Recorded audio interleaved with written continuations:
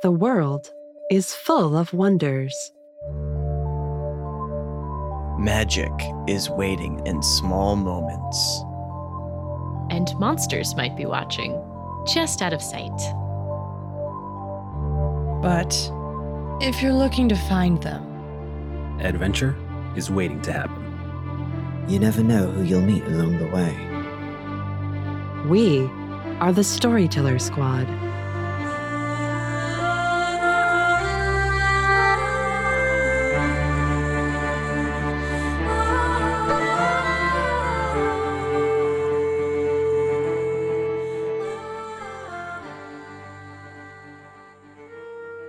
Hello, adventurers. Welcome back to the Storyteller Squad. Thanks for joining us for more Monster of the Week. Before we begin, let's check in with our heroes. I love that we've done episode 00 because the name's Edgecrest. Damien Edgecrest. So I'm in the middle of the woods with all of my friends, about to fight something, and I was just told to fight it with fire. Let's hope this time goes better. I'm Raven Eugenia. chased by a troll, found a bunch of magical weirdos in the woods. Animate fungus. This is not how my weekend was supposed to go. I'm Val.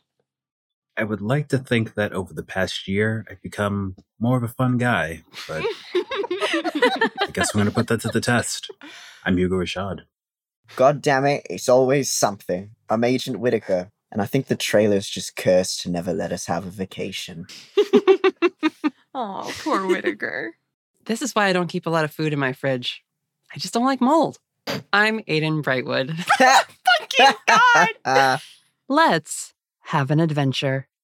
Last time, we reintroduced the heroes of our story, Raven, Damien, Hugo, Whitaker, and Aiden, and caught up with them after a year had passed since their epic battle against a demon spawn army.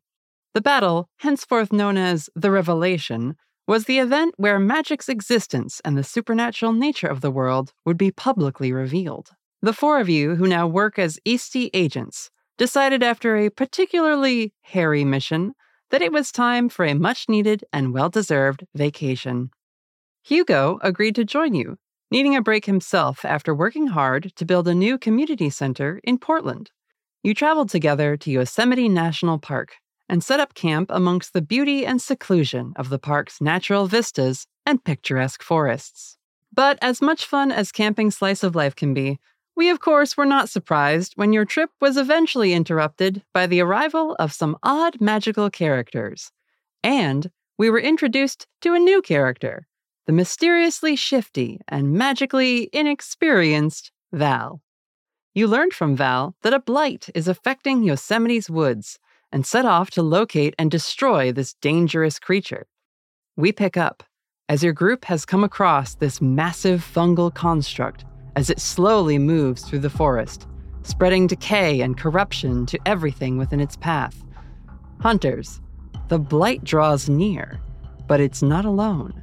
You can see all around you, moving quietly despite their jerking, tortured movements, are the myconymphs, the spirits of trees now overtaken by the mold-like influence of the blight, which warps their appearance into horrific humanoid displays of fungal growth. So, hunters, what do you do? I have a question. Did I use cryptid sighting on these fungus creatures? I don't know that you did. You can ask it again. I don't think there's a limit on it. I think it's just any time I see a new strange creature. So I can ask and investigate a mystery question. And I would like to ask, what can it do? Because I have a feeling you're going to describe it anyway, and I wanted to get my question out of the way. Mm-hmm. And I already know what can hurt it. Well, the nymphs, the ones that have been affected by this blight, seem to shamble forward. They're moving like any other humanoid. They don't seem to move differently, quickly, with any sort of strange ability, but they do shamble forward and they, again, continue to pour out of the woods around you. The blight, I'll say, because it was also moving forward, a bunch of fungal spore strands explode from a bursting polyp and latch to a tree that looks healthy. And as they then drape and pull on the bark, you see fungus just start to sprout up that tree, and the bark blackens, and stepping out of that tree is another of these nymphs, the spirit of that one particular tree, choking and gasping, and then looking up in their eyes, filming over black, and creating another of the fungal zombies. Oh, fuck, that's creepy. This is very Nausicaa of the Valley of the Wind. I said last time this is very Ghibli vibes. You were right. So that finishes the question of what can the Blight do? It can continue to make more soldiers for itself. And what they can do, because they're tree zombies, they're not really interested in people unless they're stopped. So I will say, Val, the Myca nymph that like turned to regard you and started lurching forward, it passes by. Like, it gets close to you and puts a hand on your shoulder and kind of just forces you out of its way to then continue forward towards the next tree, where it also starts to breathe more of these toxic blight spores onto the next tree that it's near. Yeah, she stumbles away from the thing touching her and is like, no. It does, I will say, leave like a sticky, the strands on like residue, and they sort of stretch from the creature's hand and it then slaps them onto the bark of another tree. Yeah. Just says something along the lines of like, I'm so glad I only spent $3 on this. You know what? I have a thing to do while we're still out of their range. Sure. Because everyone loves a good ice sniper. This is more to me trying to figure out how can I kick ass without being able to be in range to get my own ass kicked. The age-old question. Hugo, what if you climb up in one of those trees and you can take some shots on the Blight and I will cover the base of the tree? And you see Damien has some Axe body spray in his left hand, not sponsored. And you see in his right hand, he's got a lighter. Oh, sure. Okay. Oh, no. There is another idea of containment. Yeah, that was what I was gonna bring up.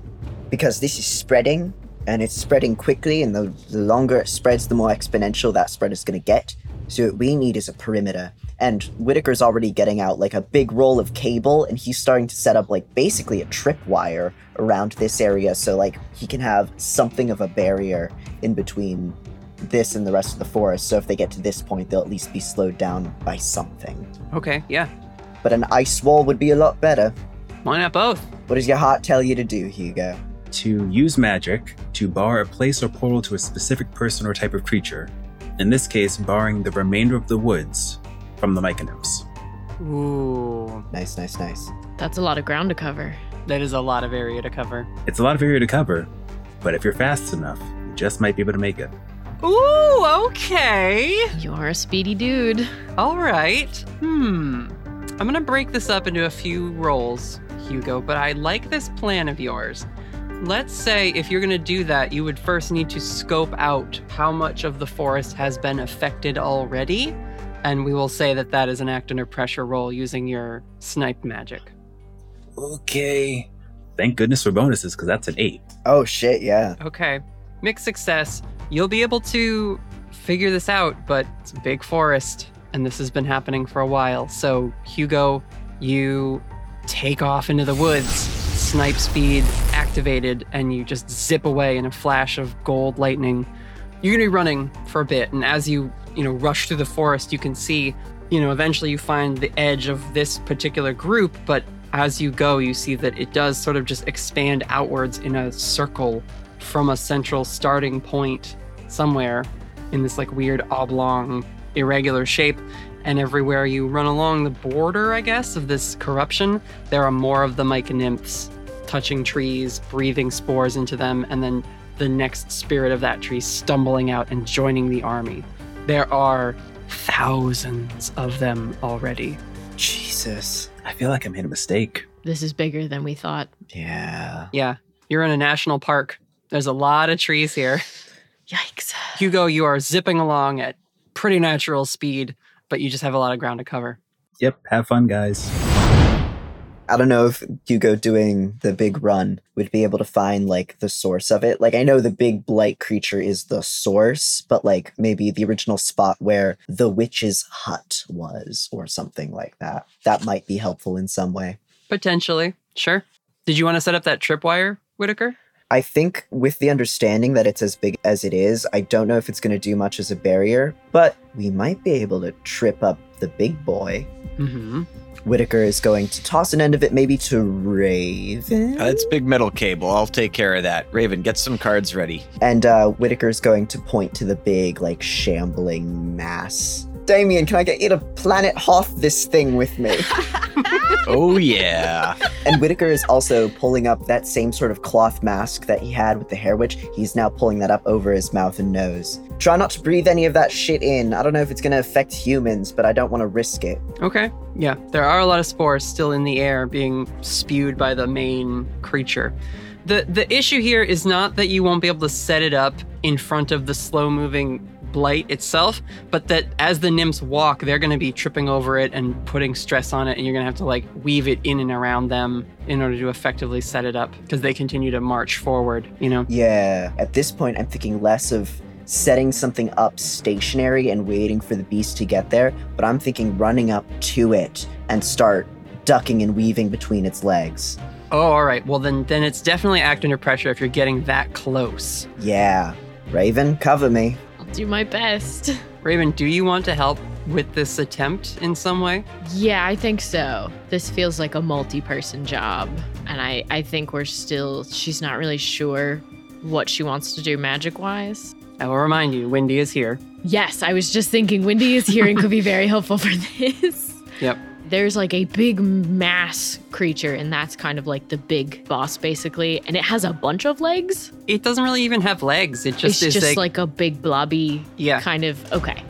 Take a coral reef, and now it's able to move. Okay. And made of, mushrooms and fungus and things. Yeah. It's got like some fungal shapes that act as sort of tendrils and like pseudopods, but it's not really a vertebrate anatomy at all. Okay. I was picturing like a big mass that had like a bunch of little legs on the bottom. No. I don't know why. It's like a moving compost pile. Ew. I bet it smells amazing. You probably don't want to be breathing what you're smelling around here. Yeah. Raven's definitely gonna she's got a scarf, pull that up over her face just to try and protect her from the spores a little bit. You might want to use some magic to work on that miasma, because otherwise you guys are going to start making rolls just to avoid that. What do you mean?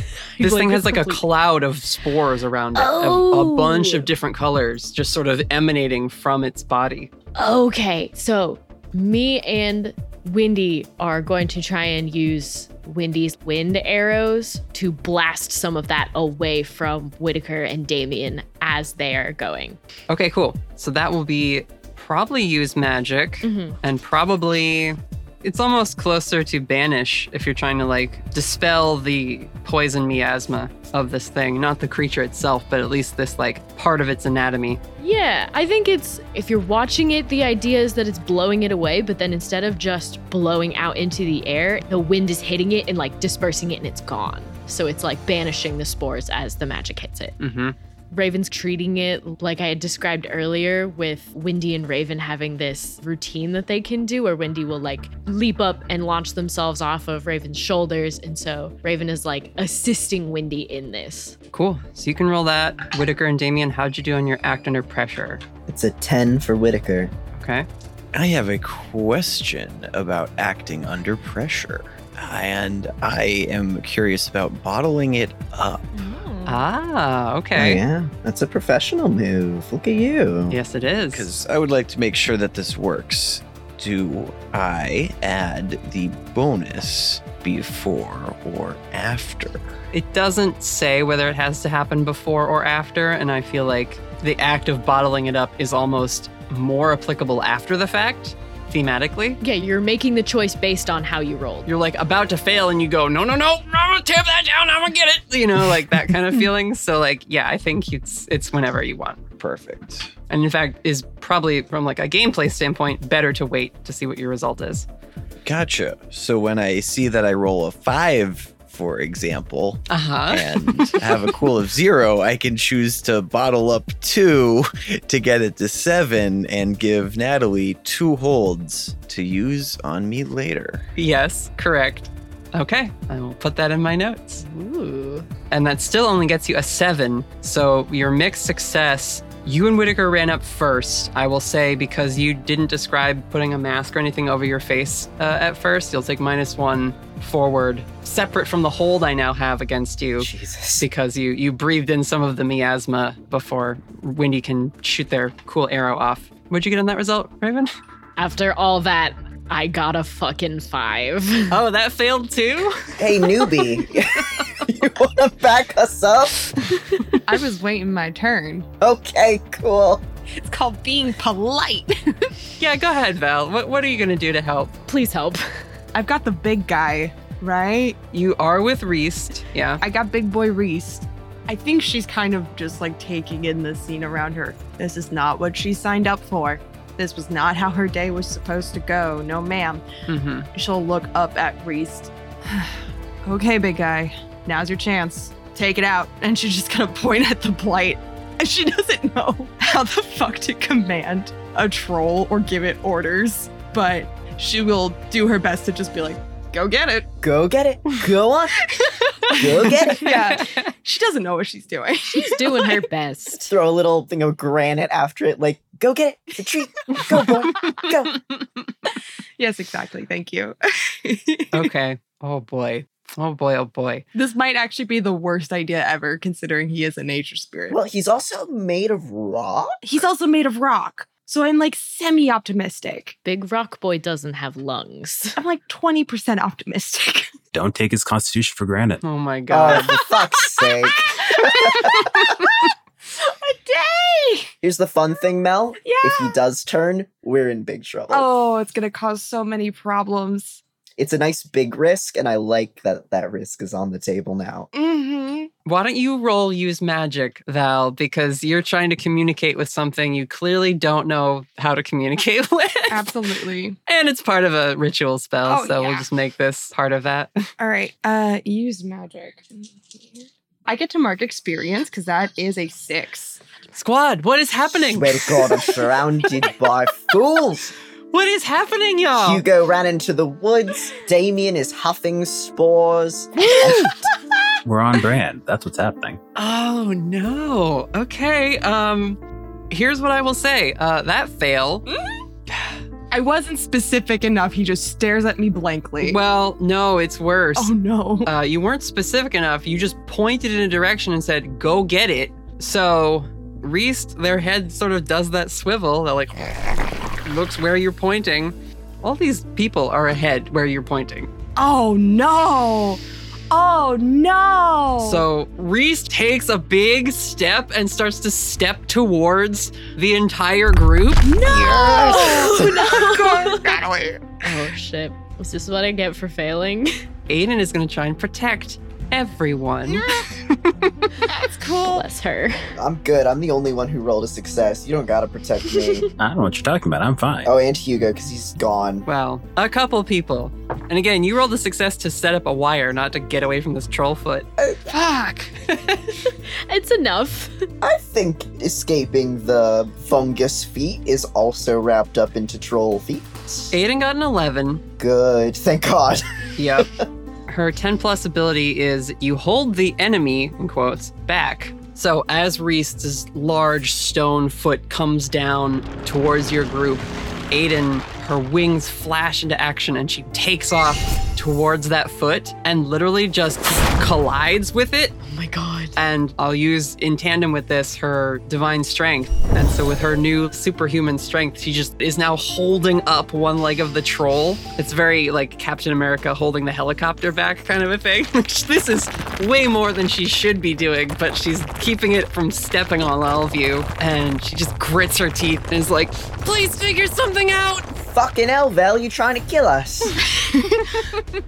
Val, watching Aiden just fucking block a troll foot, just goes, what is she eating for breakfast? And then tries to course correct Don't answer that question.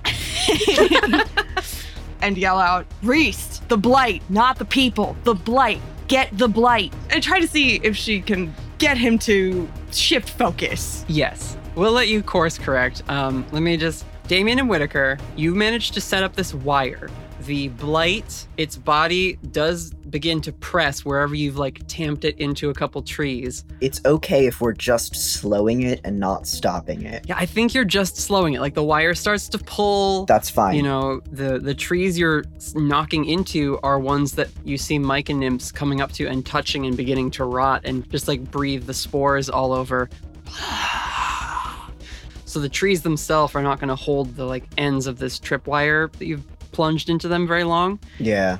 And you kind of start to see that the Blight itself, the wire disappears into its form, and it does... Oh, it just starts growing around it? It just grows around it. There's nothing to this thing saying I have internal organs that need to be stopped from being sliced in half by a wire.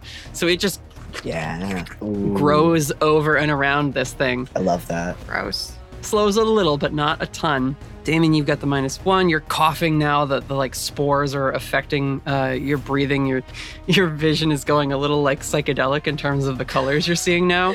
Oh no. Doing a little bit of psilocybin over there on the job. Raven, Wendy leapt up and fired one of their quills, and it became that sort of tornado. It blew the spores away, but the resulting vacuum drew out another cloud. Didn't mean for that to happen. If you'll recall, your brother had said anything that works on mold will work on this thing, which includes airflow. You'll spread the spores faster with high winds. Dang it.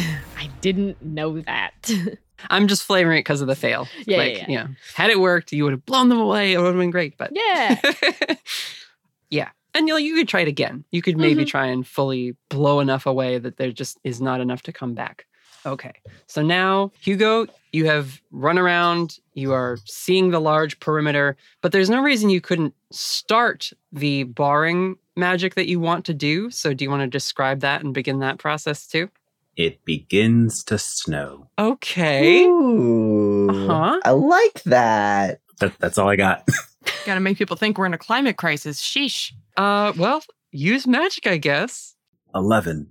Also, if I start cutting down Mike and Nymphs, I am killing people, right? Trees, spirits of trees. Yeah, but the trees are also people now, so I'm in the way that a rotted corpse is a person. You know what I mean? Yeah, I guess it would be the trees are rotting away. So the spirits have become these zombie spirits.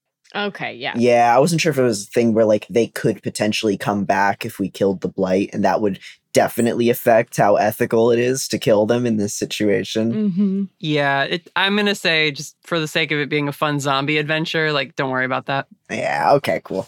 Sequoia is nymph with a capital N. These are nymphs with a lowercase n, where it's through the magic of the Blight, it is creating a manifestation of the small bit of life energy in a tree. Not all trees have a spark. Okay. You know what I mean? Sure. Yeah, I that makes getcha. sense. A rock has some spark energy in it too, just by being a rock, but it's not if you crack a rock in half, you've killed the rock spirit inside of it. It's just You've just created 2 rock spirits.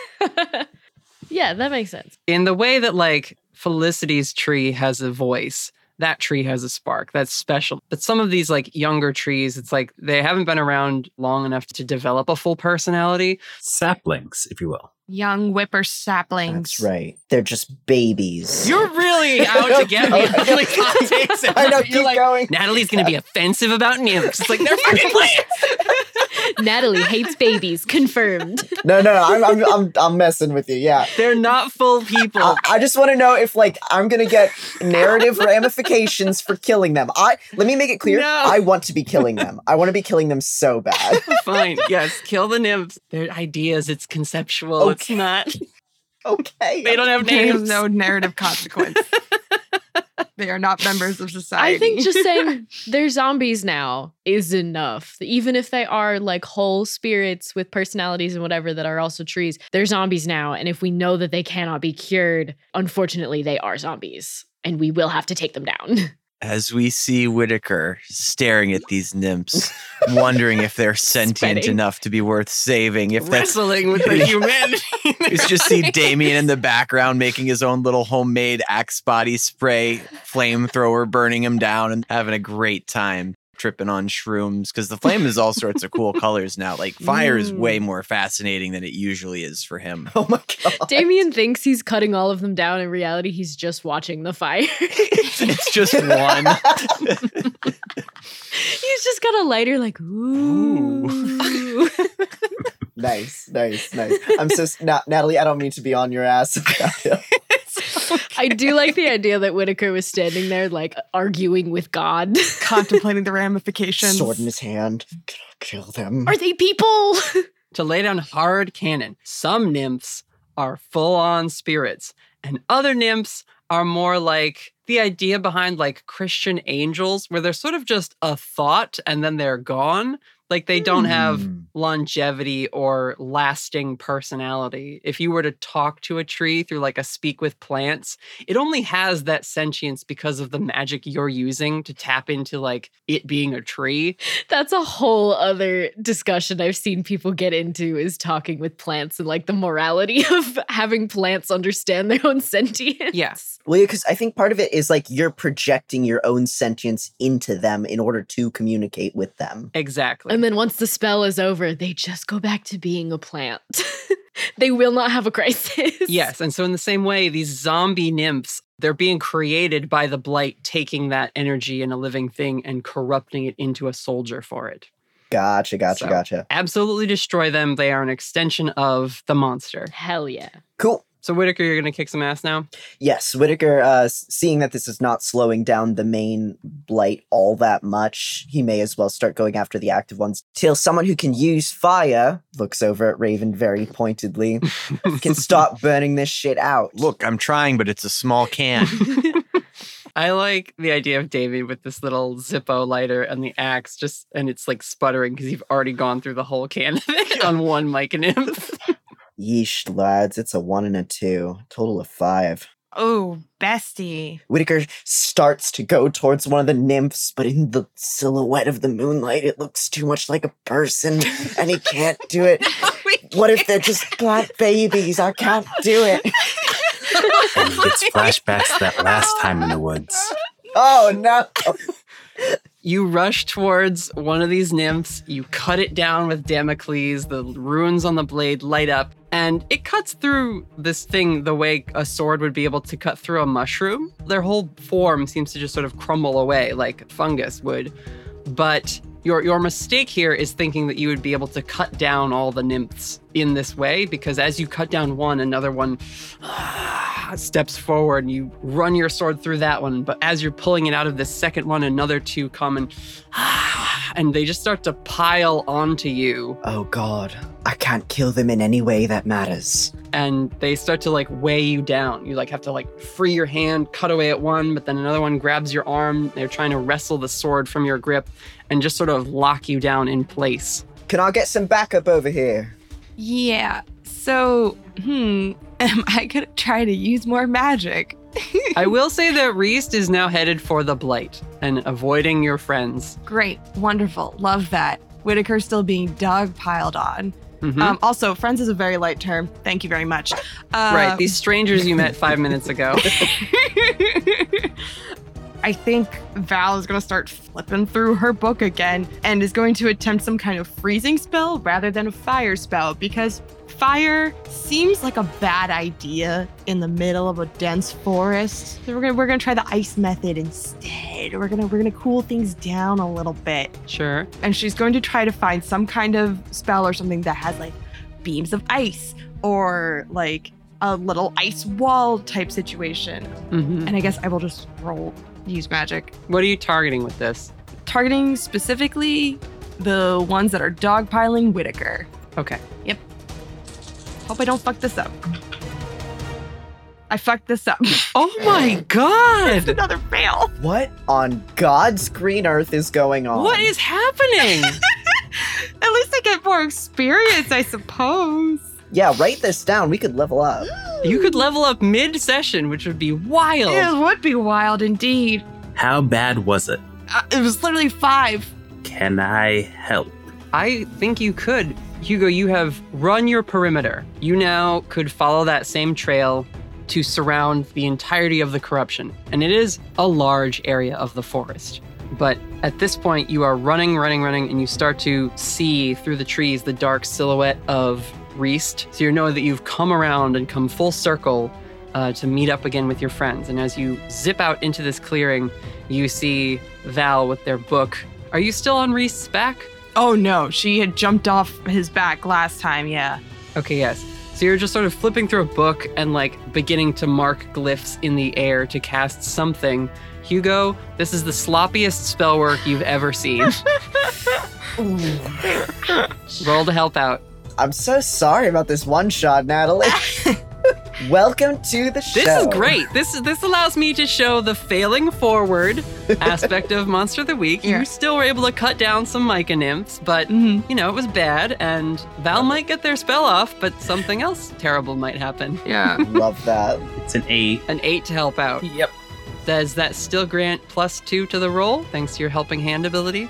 It does, however, expose yourself to trouble or danger. Indeed. There's plenty of that to go around. Oh, good. Cool. Let's see. Val, well, what do you do? How do you fix Val's spell that's about to go sideways? He yells, your footwork's off.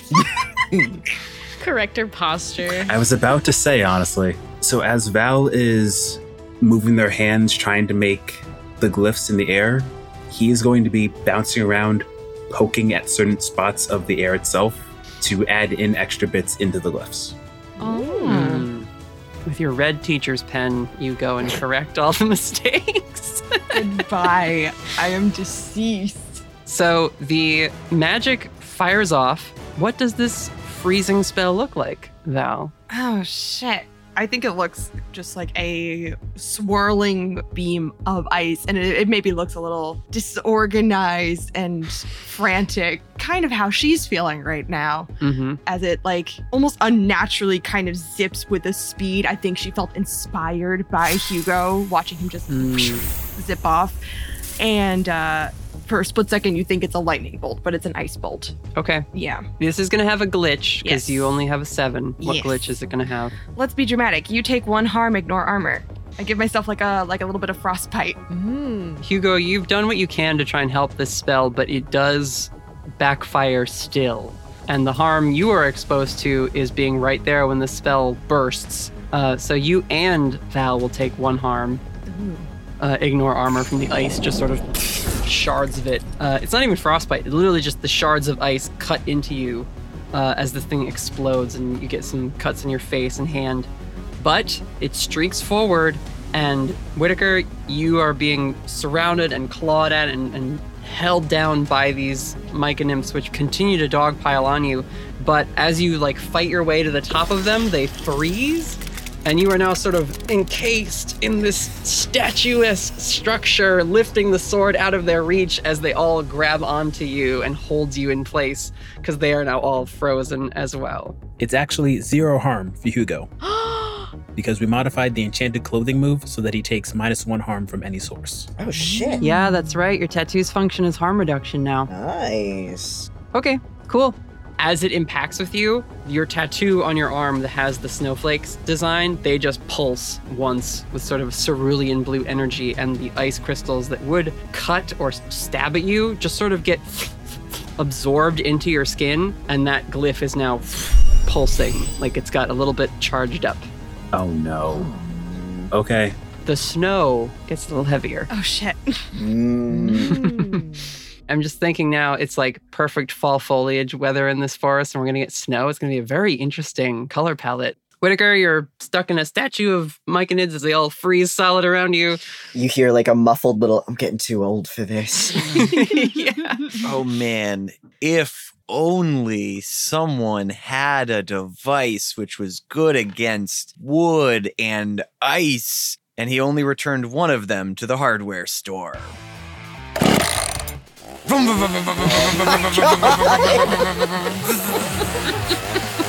And Damien will use the little chainsaw he has from earlier to try to get Whitaker free. Incredible. Oh my god. Act under pressure. To try and carve Whitaker out like an ice sculpture. Yes. I cannot fucking believe you. You brought the fucking chainsaws with you? Camping? Just one. They made him return the other one. You might have needed firewood. Exactly. All we need is fire. Oh my god. Also, just throwing it out there, we should not be averse to starting a forest fire. We have had the technology to deal with forest fires for years and years and years and years. Yosemite's National Park absolutely has a forest fire fighting service. They do not have a blight fighting service. This is a good point to make. It's us. We're the blight fighting service. How we do, Damien? That is an 8. Okay. Not bad. All right. Take a little off the top. Rocking that millennial mullet. I will give you this, Damien. Hard choice. It's either going to take you a long time to get Whitaker out this way, or you can do it quickly, but you're going to ruin the chainsaw in the process. You should not cut ice with a chainsaw. It is not good for them. Ooh. I've seen this done on TV, Whitaker. Ice is made to be cut with chainsaws. This is what they're built for. So I'm going to take care of this no time at all. All right. You quickly cut Whitaker free. And he's careful enough that you're not going to get hurt by this thing. And eventually, once the ice is weakened, you are able to just sort of break yourself free and use Damocles to chip yourself out. But then, Damien, as you turn to be like, all right, you bastards, and bring the Mica nymphs to bear on this chainsaw, you see it sputters out and and the little battery pack that it runs off of just completely dies with all the ice crystals in its system. The blade is super dull now. Raven's gonna try and do some magic. Okay. I think this whole time, up to this point, the first thing she tried to do didn't work. It made things worse. And everyone keeps telling her to start a forest fire, and she really doesn't think it's a good idea, and she's really scared. But now it's I gotta do something. Yeah. I'll have Aiden run up to you. I'm gonna use her soothe ability to give you a little confidence boost. Yeah, I think she's starting to pull some cards out, but she's just hands shaking, looking around in panic, not actually casting anything, just fumbling with them. Hey, take a breath. You're gonna be fine. Okay. You've been practicing so much lately. You've got this. Are you sure? If you cause a fire, you can summon a water spirit and put it out. Do you think I have to use fire? Couldn't we do this with ice? It's up to you. It's your magic. I trust you to make the right choice. Oh my god, look out! Shoves you out of the way as Wrist's foot comes down and actually steps on a tendril of the blight that was reaching for the two of you. Attaboy, Reese. Yeah, good job, Reese. Very helpful. She reaches over and gives him a quick little pat on the foot as a thank you. And Aiden just says, just try something because I don't want to get stepped on again. That was, I think I threw my shoulder out. Oh, it was so cool though. You looked amazing. And she's going to do some magic. All right. Yeah, just threw my shoulder out a little bit. God, what an inconvenience. Just stopping a whole stone troll. Just massive, several 100-ton stone troll bearing down on her. She's got mud up to her knees where she sunk down into the ground, holding it back. Mm-hmm. No biggie. I wasn't trying to flirt, but we can say that Aiden is covered in dirt and super sweaty and just really doing it for Raven in this moment. It's not the dirt, it was the show of superhuman strength that was she's swooning. You just have to assume that almost every moment between these two is just gonna be straight up flirting, whether intended or not. That's fair. Aiden's in her full lumberjane era now. They're lesbians, Harold. Mm-hmm. Thank God. I rolled a 10. A 10? Nice. Yeah. Okay. It worked. The flirting worked. Impress your girlfriend. The power of lesbians. I'll change Aiden's soothe move to just call it flirt. When it's with Raven. For the listeners, we have updated mechanics for Raven's spirit magic to share. This improvement is meant to reflect her growing more capable and comfortable with her particular magic specialty. For this updated custom weird move, on a 7 to 9, Brittany rolls on the old table we have for determining the card she pulls. Mm-hmm. On a 10 plus, she can pick any card in the deck herself. And on a 12 plus, if she picks a spirit she has summoned before, she can advance that spirit's abilities to make them more powerful and stronger than we've seen them before. All right, I think that pep talk worked. I think she is going to try and get from the fire suit. I want to do the strength card. Okay. Oh, this is great. Because that feels very cool and effective, but also playing it a little safe. Mm-hmm. Can you tell everyone what the fire card is of strength? The 9 of Wands is fire ants. Oh, fuck yeah. Oh boy. And we have a lot of ground to cover. You summon the fire ant spirit. And when you pull the card, you travel to the sort of white plane spirit realm where you were able to communicate with these spirits and call on their help. Mhm. And you're looking around, you can't see anything. It's like nothing. And then you hear a little voice in your ear and they say, "What are your orders, Captain?" And you look on your shoulder and there's a little fey spirit wearing armor made of like an ant carapace with like a little spear and shield. Oh my god. And they have given you like the little like Roman salute kind of thing. She's gonna stand up a little bit straighter. There's a blight in the forest, and we need to take it out. Can I depend on you and your army? You got all of us. We cut away, and Raven, as you draw the card, it bursts into flame, and you flick it like a card trick, and it hovers in the air, burning for a second, and bursts, and little embers drop to the ground and continue to drop. It's like a sparkler firework in the air as little sparks and embers shoot off this card and drop and drop and drop, and you start to see these little glowing ant spirits, and they form a little pile, and then a mound, and then a bigger mound, and rising up in the forest, all these ants swarming together, they start to take on a humanoid shape. A big hand drops down into the ground made of ants, another, and they force themselves up as two legs. And as the head rises and fully forms, we see two little buns, like Raven's old pigtail buns. And you have this big avatar of fire ants. And as you move, the ants match your movements. Oh my god. Holy shit. But there's still the one little ant spirit on your shoulder. Mhm. And they say, "The Legion's at your command, Captain." Oh my god. Let's do this. I think she's gonna do a few little experimental moves watching it and making sure it's like matching her. Mm-hmm. And then she's gonna try to punch the big massive mushrooms. Okay. You bring a fist down, and just as it strikes, you see a crackle of red and orange energy shoot from the shoulder of this collective of ants down into the fist, so that when it strikes, a gout of fire impacts with the surface of the blight, and several sections of it wither and burn and smoke as the fire ant form crushes part of it and just burns this searing fist indent into its body.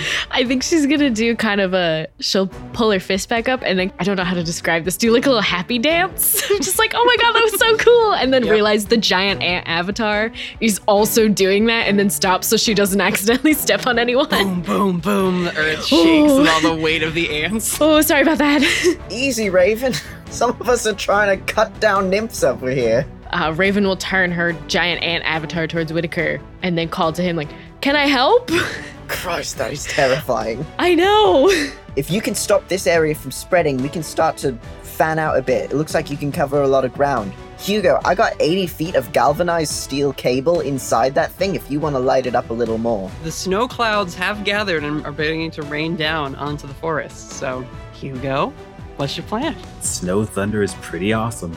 If you need something to ground it, I can do another lightning rod, but there is metal inside that beast. And lightning does kill fungus cells, along with all other cells.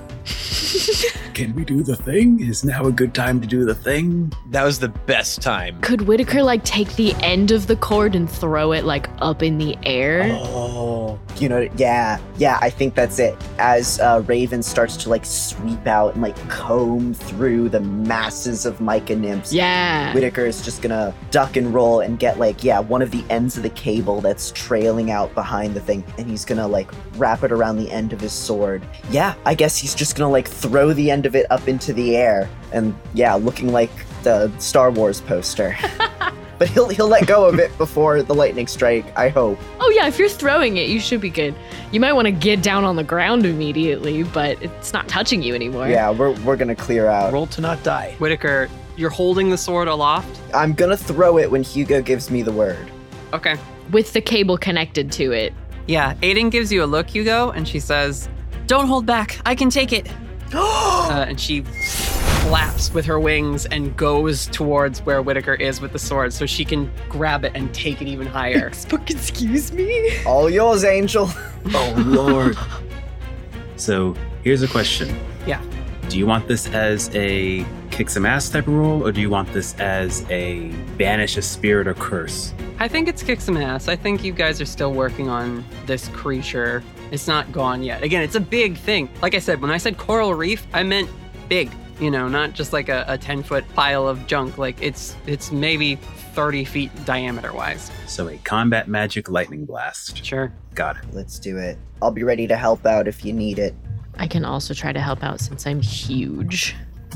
Oh, Lord. Look at that. It's a 12. Hell yeah. But wait, there's more. But wait, there's more. Okay, Billy Mays, hit me. Because kick some ass is advanced, so we can totally double the normal harm of that. So instead of 3, it's 6. Mhm. Ooh, yes. And in fact, I'm going to say, because Aiden's helping and she got a 10 on an act under pressure roll, she's going to channel some of her divine celestial energy into this strike as well. And we'll double that too. Motherfucker! Oh my god. Is there anything I can add? Damocles base stats. I've got precise strike to aim for a weak spot. Is there anything I can do to add to this harm? What dem runes do? Consider this, Natalie. What dem runes do. Whitaker, I'm going to say this. Aiden's going to have to tank this hit. She sure is. So you might want to wait All right. and help her or protect her as she takes this. Cool. Sure thing. Raven is also on standby to catch Aiden if she needs to, because she's big.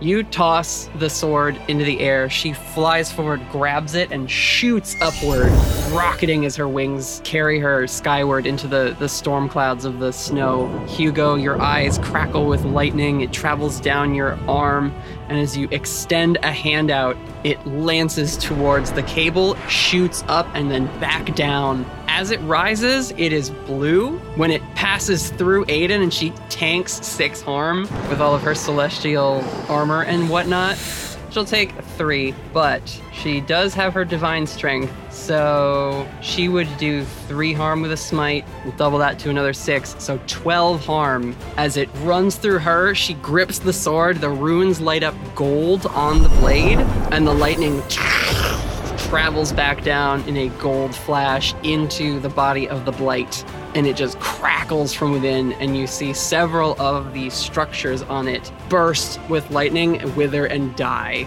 as this thing takes a massive hit thanks to the 3 of yours teamwork. I will say Aiden, having taken 3 harm, is just on the cusp of unstable, so she does start to plummet. If Raven, you want to catch her with the ant construct, or if Whitaker, you just want to catch her. Yes. I think we can team up on that. Raven, you can catch Aiden, and I'll grab whatever's left of like the smoking cable to pull the sword away so she doesn't accidentally land on the sword. Well, that's a good idea. I like this. Cool. Yeah, Raven will hold her hands out and try to cup Aiden as she falls and then like catch her. Yeah. Just you land in a pile of ants. Ooh, no thank you. She tries to just break her fall and then immediately gently put her on the ground so she doesn't have to be held by ants anymore. Honestly, it wouldn't be that bad, I think. Because these are ant spirits. They're not like trying to be ants and swarm her. This would be like falling in like a pile of like ball bearings, kind of. She still puts her very gently on the ground. Yes, you can set her down. She's smoking a bit, and there's little crackles of energy sparking off her, but she slowly sits up. I'm fine. I'm good. Keep punching the thing. You're doing so good. Before she does, Raven's gonna so gently and probably not actually touch her, but reach out with her giant ant hand and like pat Aiden's head. Oh. This is so cool. Yeah, Whitaker, you whip the sword back. It's not warm. Ooh, Interesting. It is perfectly touchable. You can just pick it up right away. It's not smoking or anything. This is a magic sword. I imagine like the cable when he grabbed it was like pretty hot to the touch. The cable is hot, yes. You'll need to be careful to remove that, but the sword is fine. Interesting. I love that. Yeah. After such a big success, I think the next thing we should do is have Val do some magic and Damien help. Yeah. Because Val is supposed to fail spectacularly, and Damien has 2 holds against his help. This is true. Oh my god. We can't telegraph it that much. You want to take that again as a, hey, I'd want to do something? Listen, I'm keeping over here. I know what I'm doing.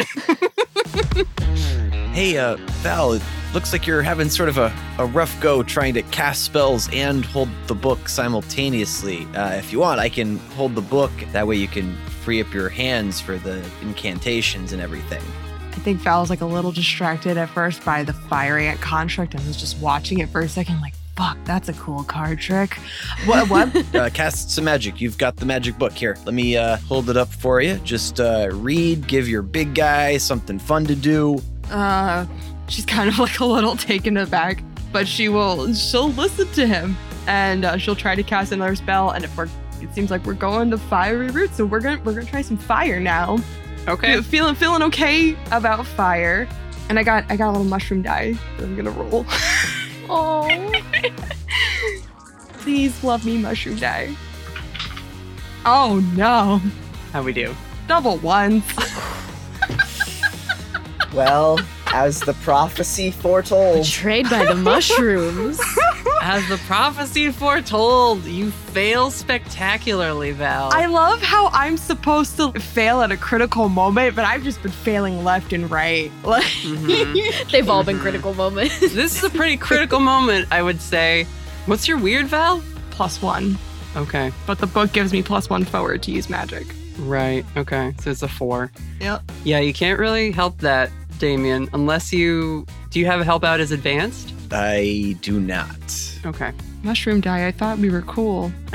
I'm going to say this. You launch this gout of fire at the Blight, and we see it burn away a portion of the Blight, but it recoils. And because it is the fire ant construct and Reese that have been pummeling this large mass, I'm going to be a little flexible with the wording of you lose control of the magic. As the Blight itself, tendrils reach out and wrap around Reese's form. Oh no. And begin to climb up and around the one leg and then the body and another leg, and sprouting tendrils of more fungus and giving Reese the troll arms. And we see it struggling, but the Blight has now just completely subsumed and is puppeting your troll Oh, this is everything I feared. by coating its body such that now we have 2 titans in the forest, a raven ant doppelganger giant and a troll puppeted by the Blight itself. Val is gonna snatch her book back from Damien's hands, like, not doing that again. I think she blames it on the fact that she couldn't see it very well. Shaky hands. Yeah, shaky hands.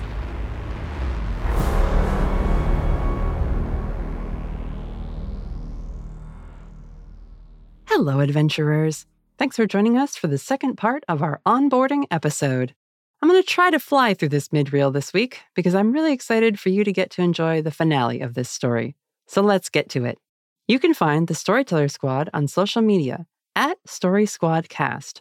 Lately, we've been using Instagram the most, but we're on all the other big platforms in some form or another.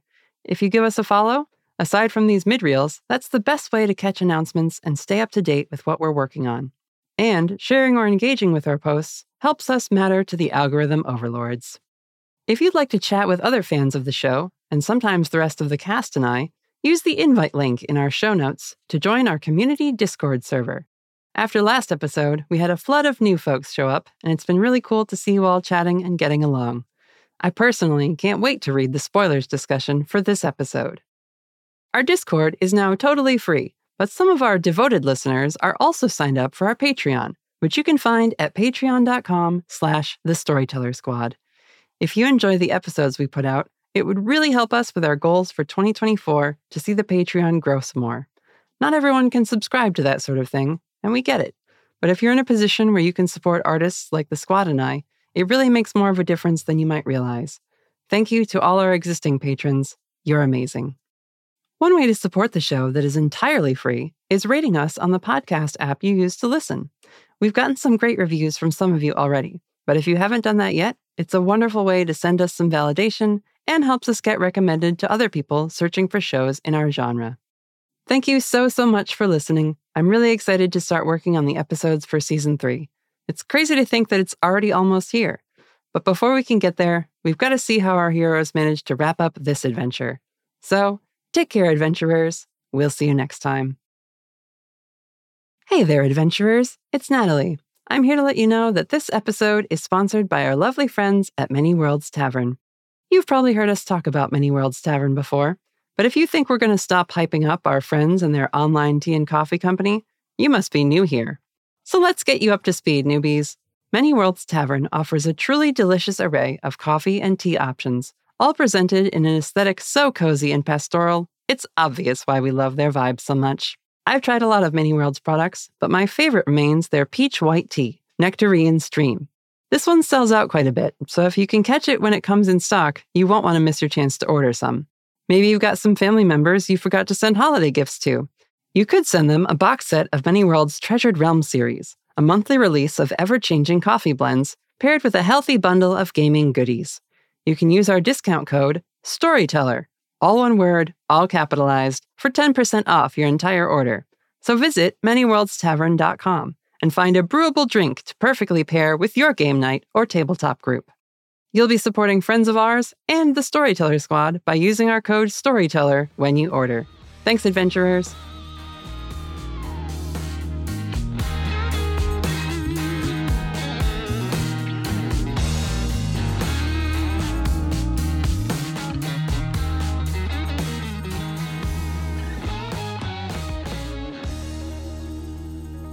Yeah, don't worry. I take full responsibility for that. Dude, whatever. Just set that shit on fire.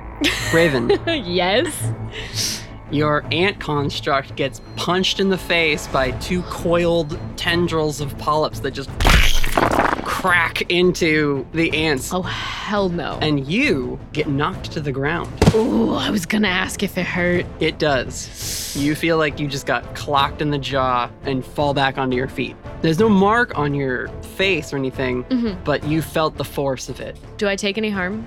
I think we will start like a separate tracker for you. I'm going to say you're going to take one harm. When you get to 3, the construct will lose its stability and break apart. Okay. 3 total? Yeah, when your harm tracker gets to 3 from being hit by these like force strikes that are being transferred through the bond you share, then yeah, you'll have lost too many ants. It won't be able to form the big version of you. Okay. Because I was already at 1 from earlier, and so I'm at 2 now. So I can only get hit once. Act fast before you have to do right. something else. Yes. So Raven, you have been struck by the Blight, which has taken over Reist. Val, I fucked up. you failed in a critical moment. Without actually you having to spend that on me. Yeah. Narratively, that's a very good place for it to happen. It failed so spectacularly. A normal fail wouldn't have been that bad. Yeah. That's very fair. You also, at this point, see Mimu and Rear run up to you. Mimu and Rear! Fuck, I forgot about those fuckers. And are just like stamping their feet at you, like looking very angry. They're like their little, blank faces have like angry brow expressions. And they're just going off of you. Yeah, okay, I know. I fucked up. Get off my back. Rear puffs up their not body, like they just like stand up really straight in a huff and turn around and like plant their feet, like I'm not looking at you. And then Mimu, you see them running towards Reist's giant form, and they just start like kicking the foot of the troll. just God, do I Do I attempt magic again? Do I attempt to banish or spirit or curse from the person, object, or place it inhabits? Why don't you act under pressure? Because there's a Myca nymph coming for you. Sure, yeah. In fact, several of them are coming for you because the Blight now sees you and that book as a problem. Where is Raven in association with all this now that big fire ant kaiju has been struck? Is she still inside fire ant kaiju or has she been knocked out? She's never been inside it. She's just sort of been on the ground, like remotely piloting it. nearby, yeah. Oh, okay. Raven, here is a magic user who is very unconfident with her magic. Mm-hmm. Do you think there are inspiring words you could give to this young magic user to help her out? Oh, I like how you keep saying young magic user. As if she's like a teenager. Young as in, like, clearly not very experienced. This green magic user. That's a really fantastic idea and I like it. I just don't know what she would say because she's already just barely got any confidence in herself. I think that's what would make it genuine, but, like, if you don't have anything, don't force it. I also don't know that she would know that this was Val's fault. You have enough battlefield awareness, Raven, to have seen where the gout of fire came from. Okay. And, see the remaining runes, they dissipate from Val's hand from the spellbook. But yeah, you see them being swarmed as you struggle to your feet after getting decked through this weird link you have with the ants. She'll stand up and kind of dust herself off a little bit. I think she will turn towards Val. And she's kind of saying this to herself and also to Val. Just try it again. It's okay. Let's just keep going. Did you still want that act under pressure roll, Natalie? Yeah, because you're being swarmed. Yeah, I got a 7. Okay. Not terrible. Not terrible, but not great. Damien can roll to protect someone. Yeah, why don't you, Damien? He is standing right there. You'll be able to, avoid getting swarmed, but they are still reaching and grabbing for that book of yours. Mm-hmm. So, really, Damien, you are protecting the book. And that is an 11. Hell yeah. You can rush in with some other improvised weapon or something. Brass knuckles are portable. Mm-hmm. And if the wood is already rotting, then, yeah, you're not punching through a sycamore or redwood. You're just punching through a rotten log. So yeah, as you stumble, Val, and the book tumbles out in front of you, you see the Myca nymphs reaching for it, crawling over you, and as one goes to reach for the book, it is just punched downward, and its face just eats dirt, and it then breaks apart as Damien stands there with his brass knuckles and squares up to take on the swarm that were chasing you. Give us a heroic line, Damien. Oh, I'm all out of tree puns. No, that's it. He's going to punch the tree into smithereens, give it a kick, and say, I'm out of tree puns. And Val will just be like, that's totally fine. Just keep doing what you're doing. That seems to be working. You can get your book back. Yeah, I think she's collecting her book back to flipping through pages, trying to find something useful and hopefully something that'll fucking work. At this point, the ground is starting to get a little bit of snow cover, and the Myca nymphs are continuing to move out of the woods. They just seem to keep coming, but from within the direction. They're less focused now on corrupting more trees, and it seems like whatever army of them exists is being called here to this point. To the center point, or to where your group where we is. are? The Blight is trying to eliminate this Oh. resistance to its spread, so it's calling in extra reinforcements. Yikes. Fuck. Hugo, what's going on with this storm? Let's wrap up this action of magic that you're doing here. What are you trying to do? That's a very good question. Technically, it has already served its intent and purpose. Which was? To keep everything in place. To keep things from going to the outer parts of the forest. Technically, all you did was make it snow. You haven't really erected any barrier or done anything magical to actually halt the spread yet. So if creating the barrier to literally contain everything is your goal here, I would have you probably roll plus weird. Okay.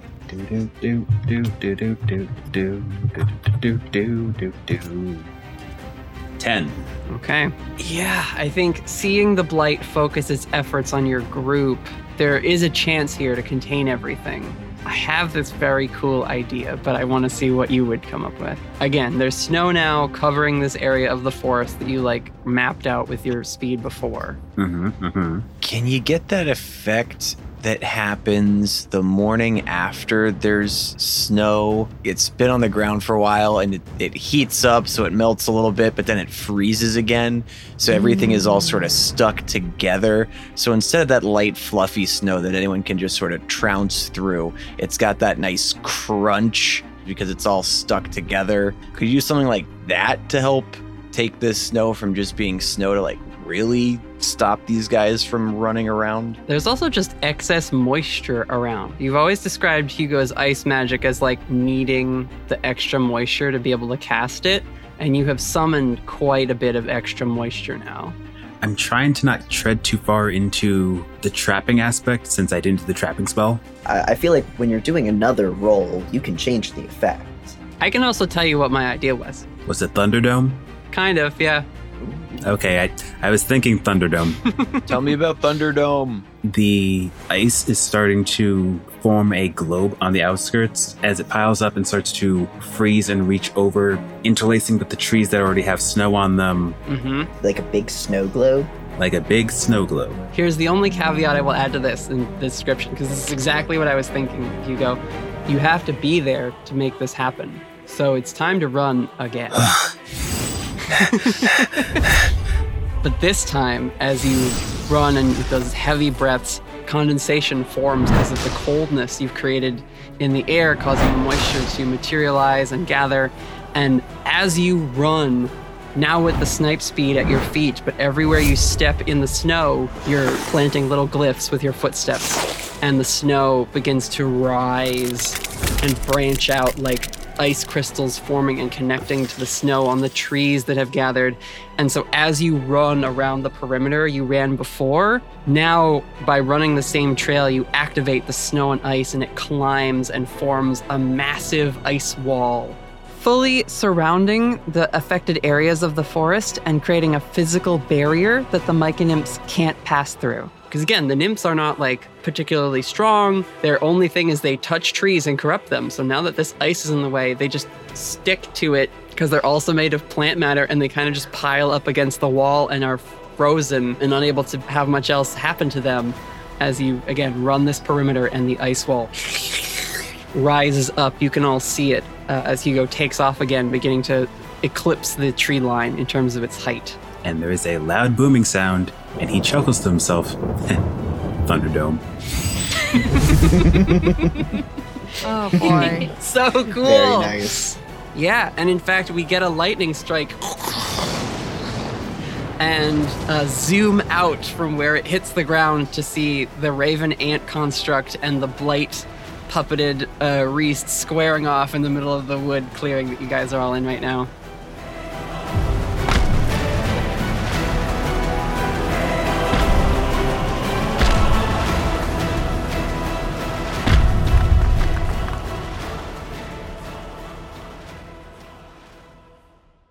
Raven, what's your next move? After she calls out to Val, she like shakes it off like a boxer would, even though she doesn't know how to box. You know martial arts, though. You've sparred and been hit before. Yeah. She went from just hit the really slow-moving thing to like, oh, I gotta get into like actual fighting mode here. And so I think she's squaring up. She's trying to remember her training and remember her footwork. Start sparring, yeah. Yeah. Go ahead and kick some ass. Okay. Okay, that's a 7. Okay. For someone with 0 tough, not that bad. Mm-hmm. What would it be with weird, since you're technically fighting with your magic here? Oh, that'd be a 9. Yeah. I'm gonna use the power of love. What does that mean? This is Aiden's move from the Pararomantic playbook. When you use help someone to help your partner, you don't have to roll plus cool. You automatically help as though you'd rolled a 10. I forgot she had that. I was kidding earlier. Oh no, she has it. Technically, you have it. If your partner is another hunter, the same applies when they help you. So if you ever help Aiden, you just get a 10. Oh my god. God, I gotta write that on my sheet somewhere. That's amazing. I forgot it went both ways. You square up and come at this creature. Your 9 becomes a 10, so pick a bonus from Kick Some Ass. I will gain the advantage, and I want to give +1 forward to whoever's going to go next. Okay. I want her to use this as an opportunity to make the creature like vulnerable and set up the next person for a really good hit. Okay. You strike at the creature. Let's see. Aiden helps out. How does she help out? Oh wait, I'm fighting the troll, right? Yeah, the blight is growing on Reese now like a bunch of lichen covering the rock. Yeah. So actually, I still want to take the advantage and do the +1 forward, but the way I want to do it is I want Raven to like spin kick it in the face and knock it down. You could absolutely spin kick it if that's what you want to do. Sure. It's a cool move. I want to just take it down so that the rest of the group can focus on like finishing off the blight, and then we can hopefully that might free the troll. As you're squaring up, you don't quite have your guard up yet, and this thing is coming in to punch you again. Again, if you take harm from this thing, you will disperse the ant spirit. Yeah, so I want her to duck out of the way of the punch. It's coming at you with another one of these pseudopods, and a gold flash appears in front as Aiden body checks the fist to knock it off course. That's her helping you out. Yep. And then she kind of swoops up and around and out of the way as you, now with a completely open and off-balance troll, your ant avatar does a full roundhouse just right in this thing's jaw, or where a jaw would be, and carries it. A day might be the only person who would actually understand this, but like when you kick something, you can either like sweep your foot and smack them, or you can connect and then pull with your leg down. And this is what Raven does. Yes. You connect and then force downwards with the kick. It's not just like I swing past and smack you. It's like you are kicking and driving with the avatar of the ants downwards and knock this thing into the ground again. I will say, because you took +1 forward, who are you giving it to? Whoever wants to go. I was thinking of doing something for the troll, but if we're focusing on the blight. They're one and the same right now. Yeah, I've knocked it down, so if you want to try and do something. Honestly, by kicking it down, you have created an opportunity for someone like Whitaker who can't fly or be giant to actually come in and do something. So that works out. That's perfect then, yeah. Yeah, you knock it to the ground, and unfortunately, because the blight is this like amorphous thing, one of the pseudopods just sort of grows out of the back and comes up and like sucker punch uppercuts your ant form. And that's one more harm. You're at 3 now. Yep. So you get your bell rung, and the ants kind of, and because it punches right through the head of the ant construct, that breaks them apart, and they begin to drift away like embers on the breeze. The little ant spirit on your shoulder says, "Sorry, Captain, our forces are scattered. Call us once we regroup." And they hop off and vanish on the wind like a little ember. I did not think I was going to find the fire ants cute, but man, that's adorable. Ants are cute.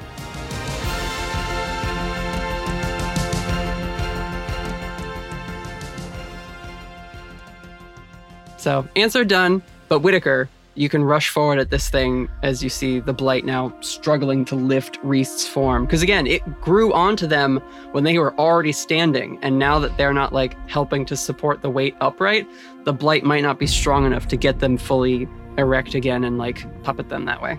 Yeah, Whitaker's gonna run up to the fallen stone troll. He's gonna find the largest rock that has like the most of this lichen material infecting into it, and he's gonna sort of reverse Excalibur, plunge the sword into the stone. Yo!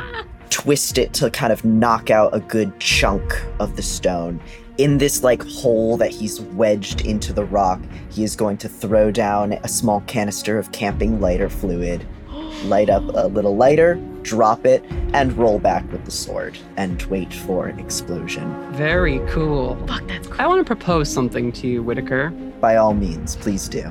Have you ever looked at the alternative weird basic moves? No, I have not. It's a thing I kind of want to start to incorporate in case people want something besides magic, and you and Val are sort of characters that might want that. Hell yeah. Yeah, absolutely. Take a look at No Limits. No limits. When you push your physical body past its limits, roll plus weird. On a 10 or more, your body obeys your will to the limits of physical possibility. Yeah, I mean, that's perfectly reasonable. For Whitaker, whose body is sometimes maybe failing him in certain ways, I don't know if this is like the right flavor, but I'm looking at the other options and none of the others are as applicable. Hey, this is as good a start as any. Yeah, why not? I think we could tie it, too, to the magic of the sword. I think that's going to be key. I don't think he'd be able to do any of these on his own. It would have to be in conjunction with a magic item of some sort. I think your bond with Damocles the sword is growing stronger. And so, like, you almost instinctually, like the way you described it, you just ran up and were about to plunge a sword into rock. Like, how did you think that was going to work for you? But it does. Yeah. Sink into the stone somehow with the runes on the blade glowing, and then you carve away a little bit of the space. I love that. Yeah, so roll weird. Let's see how this goes. Sure. It's an 8. I don't have any bonuses to it because Whitaker is not particularly weird. Right.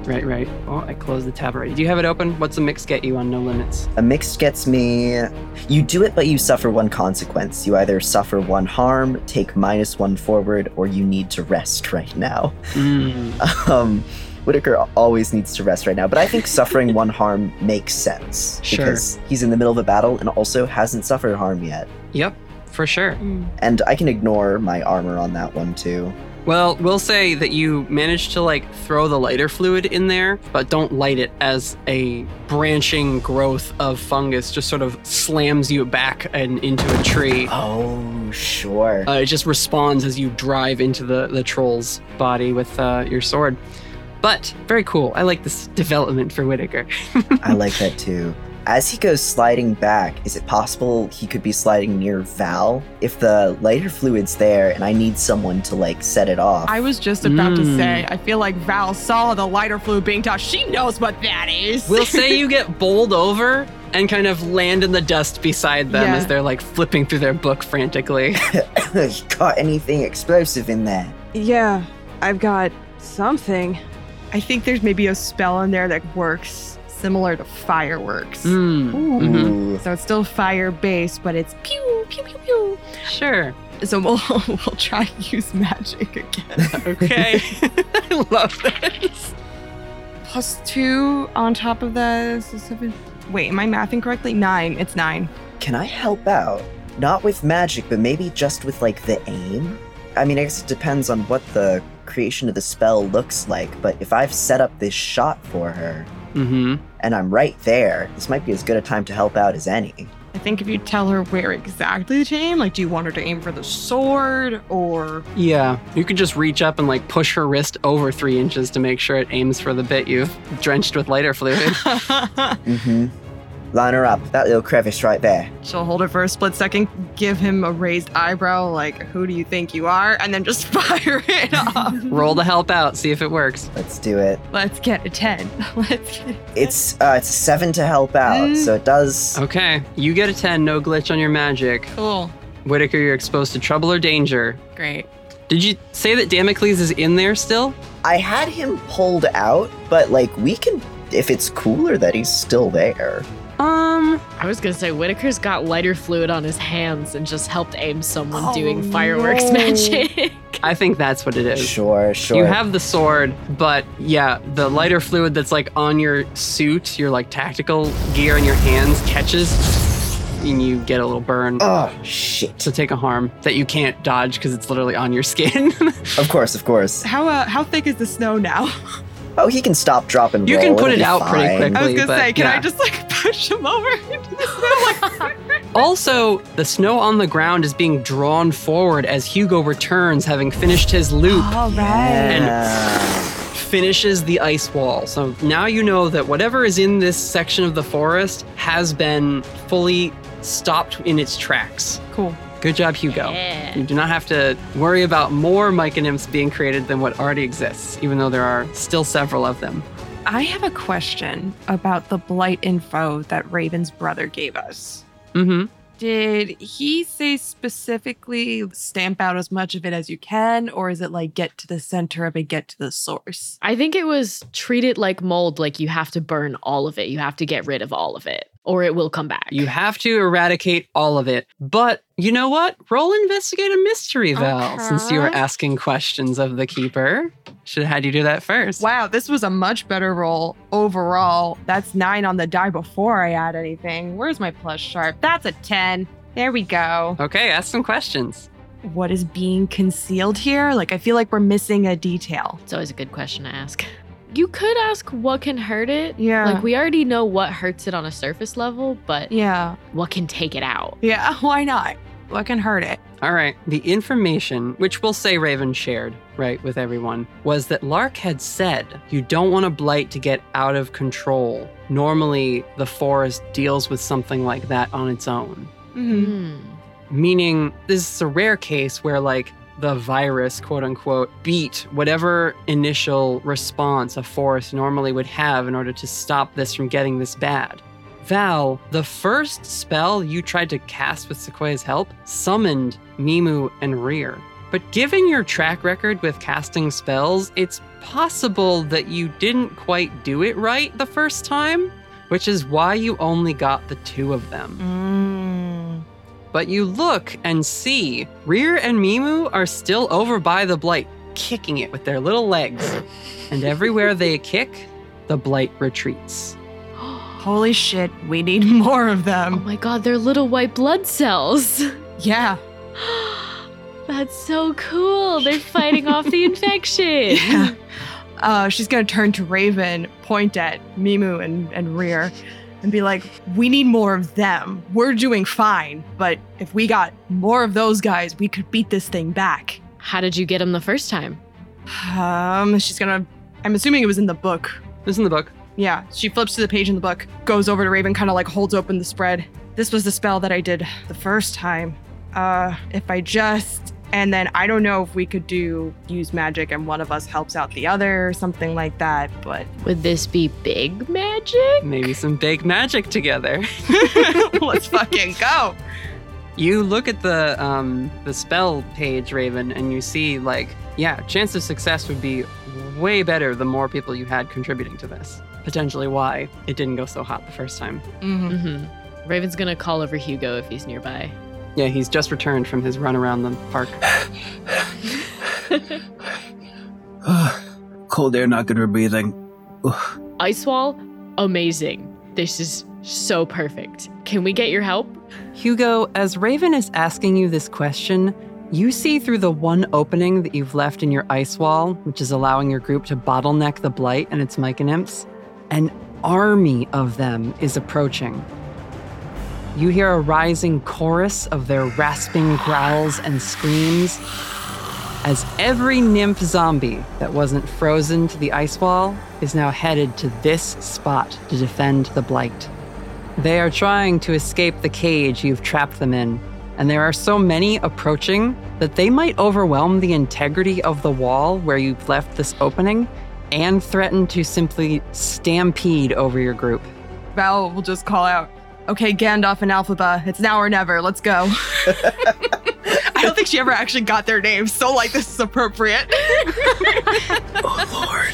I think we did introductions, but I love the nicknames. We got distracted and Raven never introduced herself. Nope, exactly.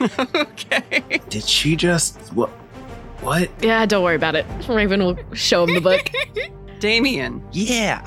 while our friends work on big magic, what are you up to? Probably keeping them clear at the moment, because while there is the giant onslaught that is approaching, that is the real timetable, I do imagine there's still straggler nymphs wandering around. And there's still the Blight itself. At this point, the Blight seems to be just digging itself into the ground to prevent Reist from getting up again.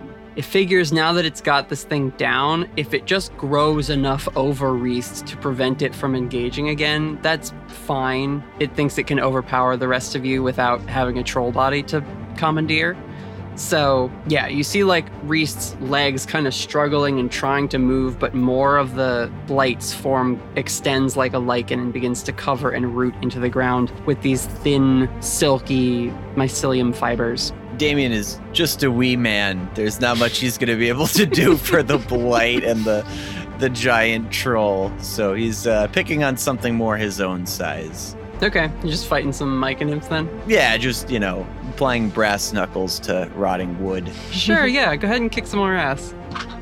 Oh, 9 plus 3 is a 12, and that's advanced. Okay. So, yeah, Damien's having a fun time because these aren't like the sparring partners that he's used to fighting, like, Hugo or Raven or Whitaker, who have years of martial arts training and kick his butt on a regular basis. These are just slow-moving tree zombies, so it's a piece of cake to run around and punch them or get a nice kick in and then stomp. Okay. Everyone's organizing, getting their runes and the magic and the book worked out, and he's running around punching. Nice. You're able to give everyone else at least a bit of a breather as, again, they're being funneled. So you sort of set up a one-man defense against them as they stumble forward, the ones that are not part of, again, the huge mass approaching. And I'm going to do the take no harm. Okay, cool. Whitaker, Yes. you see Val and two of your casters sort of huddled around the spell book. I'm gonna cover them. All right, are you stepping up next to Damien then? Yep. Gotta make sure they've got time and space to do whatever the fuck they're gonna do. Hell yeah. All right, why don't you roll kick some ass too then? Or protect Yeah. someone, I suppose, if you wanted to. I think protect someone might make more sense. Sure. It is the same modifier regardless. Mm-hmm. Ha, that is double sixes. It's a 14 in total. I think I have that as advanced. Yeah, I think you do too. Yeah, I do. Okay, so advanced, protect someone. Both you and the character you're protecting are unharmed and out of danger. If you're protecting a bystander, they become your ally. Val, you're now our ally. Gross. Oh, perfect response to that. And I take it that is the sound that Val makes when Whitaker, cuts down a Micah nymph an inch from her face, right? Right. Oh, yeah. Yeah. That little bit gets on her face. She's like, Not on the book. And he shrugs like, I've seen worse. Let's see. Big magic. It's going to be a use magic roll from all three of you. okay. Sort of a group use magic check. And each of you will have to do a different magic effect from the list of options in order to pull this off. From the list of use magic effects? Correct. Okay. Ooh, okay, cool. I got an 11. I got a 12. Got a 12. Shit, y'all. Wow. See, they had us in the first half. They really did. Yeah. Mm-hmm. God damn. All right. Well, that's full successes and at least one advanced success, right, Hugo? Oh, right. I forgot about that. Oh, he's advanced. What effects are you three doing? So my brain is going between banish a spirit or curse or summon a monster into the world because we are trying to summon more of these buddies. Yeah. Why don't you pick one and let somebody else do the rest? Yeah. I'll just summon a monster. I feel like if Val is summoning these little guys, if Raven can give them a boost of helping them have like healing magic. Neutralizing a poison. Yeah. Yeah. Ooh, I like that. Because like they already seem to do that naturally, but like as we are summoning, if we could really make sure that that effect is boosted. Yeah, sure. Love that. And then Hugo? I think this is a little bit different in this particular case. Observing another place or time so that we can make sure we actually find all of them. Oh. So observing their location within the spirit realm. Oh, that's a good idea. I like that. I love that. Look at that brain. Can't just summon them from anywhere. We gotta know where they are. So Hugo finds them, Val brings them here, and then Raven sets them on their way with a little boost. Wow. I'm living for this like Three Musketeers shit. Damn. Wow, gang. This is so fucking good. The spell book pages alight. You three stand there illuminated, and in front of you, facing the oncoming horde, Whitaker and Damien stand side by side. Just two mostly normal guys mowing down Micah nymphs together. For a moment, it looks like you might get overrun just by the sheer amount of these monsters surging at your group. Nymphs start grasping at Whitaker and piling onto Damien. But there's a bright flash of light as Aiden swoops in with Windy on her shoulder. Windy fires a volley of arrows to clear the nymphs off Damien. And we watch in slowed time as Aiden presses a glowing hand into the face of the nymph on Whitaker, forces it off of him, and then our camera speeds back up as she slams it into the ground where it shatters into pieces as she activates her smite ability. The four of you regroup. and become an unyielding wall for the casters to perform this spell behind. Hugo, your eyes go white, and suddenly you have a bird's eye view of the forest, Hugo. And you all see on the dome that has formed above the forest 2 eyes appear in light and open, and a 3rd eye in a glyph on Hugo's forehead appears. Ooh. That branches out like webs. Oh, shut the fuck up.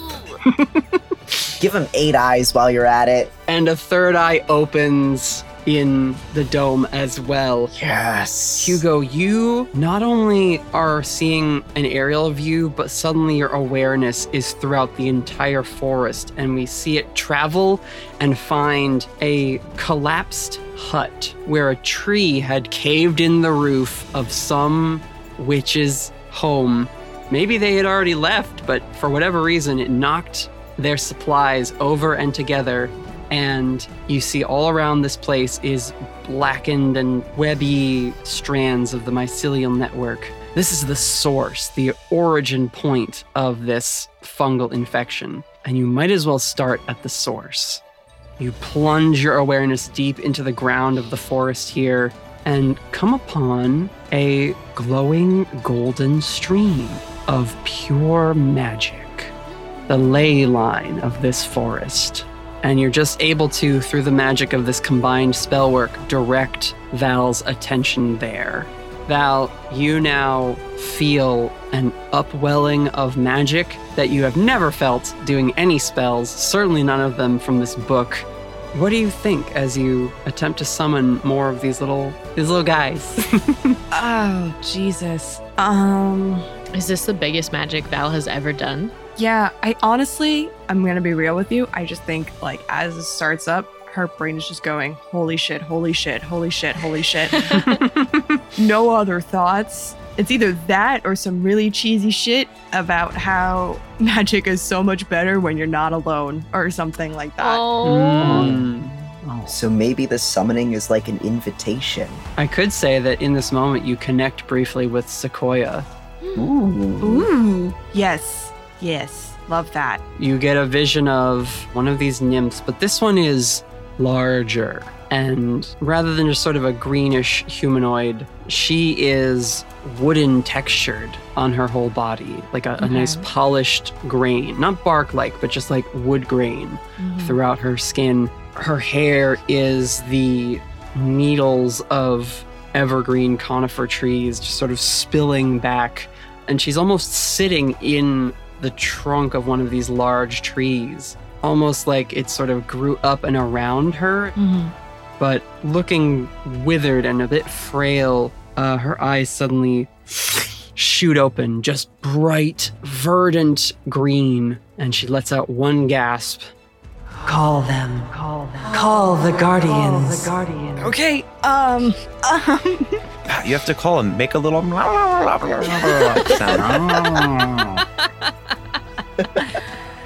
I think for now, she's thinking about the 2 little guys just out there doing their best. Yeah, they're all alone. Oh, babies. And I think she's just gonna go, they need you right now, so it's time for you to show the fuck up. Nice. There we go. Very in character. I love that. And when you say that, the ley line, which you're all sort of vaguely aware of as you pull on this spell, pulses. And Raven, you reach out with your silver magic, and little bursts of light begin to shoot out of this one spot and pass through your silver magic, which creates sort of a doorway right over the ley line. And like a liquid droplet of light, they pass through the silver, land on the ground, and then suddenly stand up. And they've got the 2 little legs, their eyes blink open, but now within the hollow darkness of the eyes is a little silver spark. Oh, how Ghibli. Oh, God. And at first it's a couple, and they look around, and a couple more, and then dozens, and then hundreds, then thousands. A geyser of these little white spirits break up out of the ground, and when they land and stand and begin to take steps, everywhere they walk, is purified and growth begins again. Very smart to choose healing, Raven, as part of this spell. Mm-hmm. And they all begin to move forward and out into the forest, running together and over the landscape like a flood. They pass by the Myca nymphs and just charge through them. But as they run by, these little guys will do like a little hop, skip, click their heels together and kick a tree, and the tree suddenly regrows where it had rotted away. And the fungus falls off and vanishes in green and white sparkles. Ooh. And you see the Blight rising up as the wave of Myca nymphs charges at you, this screaming, scrambling mass of tree zombies. And what breaks their horde is just a forward pointed charge of the little white Fresno walkers. And they just break the line of Myca nymphs. They begin to run and swarm and surround the Blight itself, just kicking away with their little feet. Oh, they're so precious. Yeah, well done. Your successful big magic summons the forest's immune system to arrive and stamp out this Blight once and for all. Literally stamp it out. Exactly. Amazing.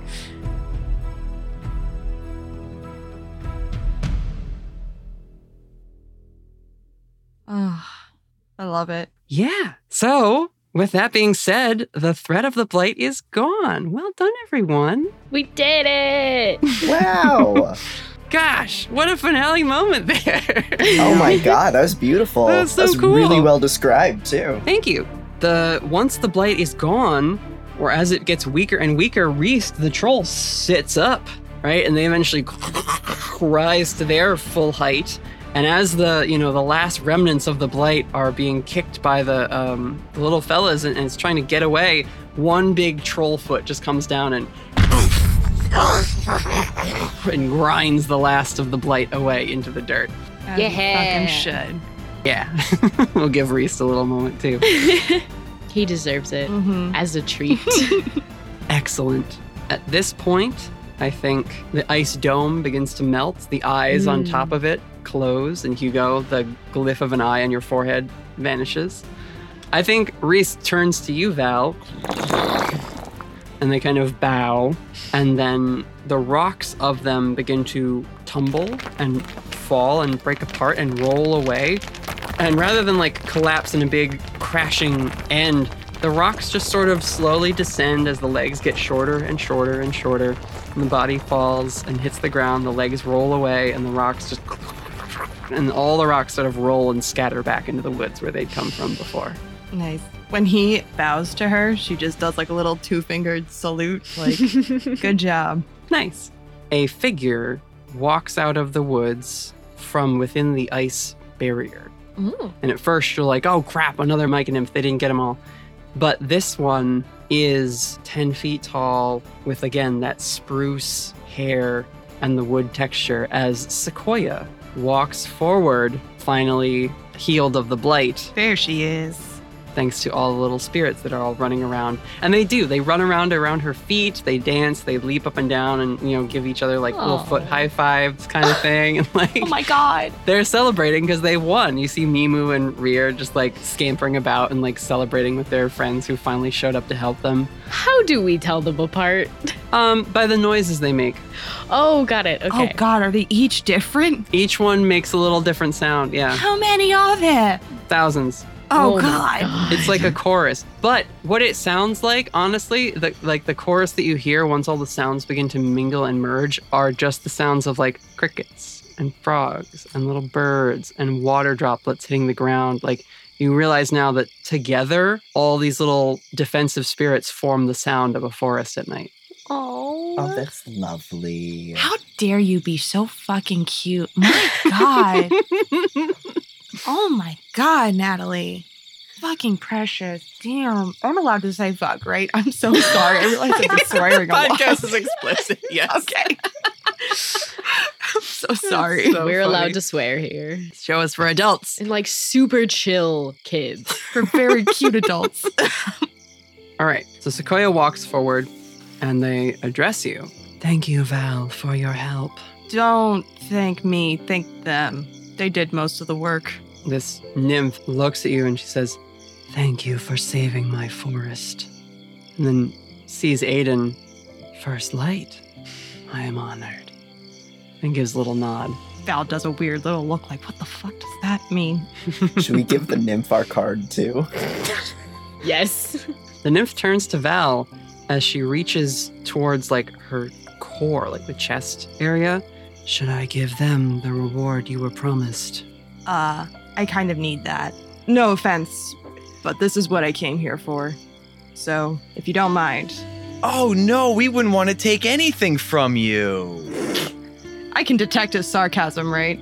Probably, but it doesn't matter. Sequoia reaches into their chest. Like their hand just sort of passes into their form and then comes out like they're made of nothing for a second. But when they open their hand, a glowing amber stone is in their palm. Mm-hmm. They gesture towards Val to come and take it. And it's, sizable. It looks small in their hand, but in your hand, it's like the size of a little snow globe kind of thing. Yeah. And they say, "A heartstone for your efforts." She just studies it for a second, gives a nod, and just slips it into the bag. She's gonna snap her book shut. Okay, that was enough magic for one day. I've got work I've got to finish, so thanks, I guess. Bye. And she's gonna walk away. Excuse me, miss. Is Miss Sequoia or Val? Val in this case. Okay. She is like adjusting her bag really quick. She's like sticking the book in there too. Yeah? Not to get all up in your business, but you've already shown that you're a little green around the magic, and now I see you being handed something fairly powerful. Don't worry about it. I think it's actually completely within my jurisdiction to worry about it. One of you roll manipulate someone. I would love to. That is an 11. Ooh. Okay. What she might say in order to bring this roll home is, it's strictly for research purposes. No extra magic is going to come from this thing. Great, you're using this for research. Who are you researching with? What university? What group? Ooh, interesting. That is classified information. It's not classified from me! I am classified. God.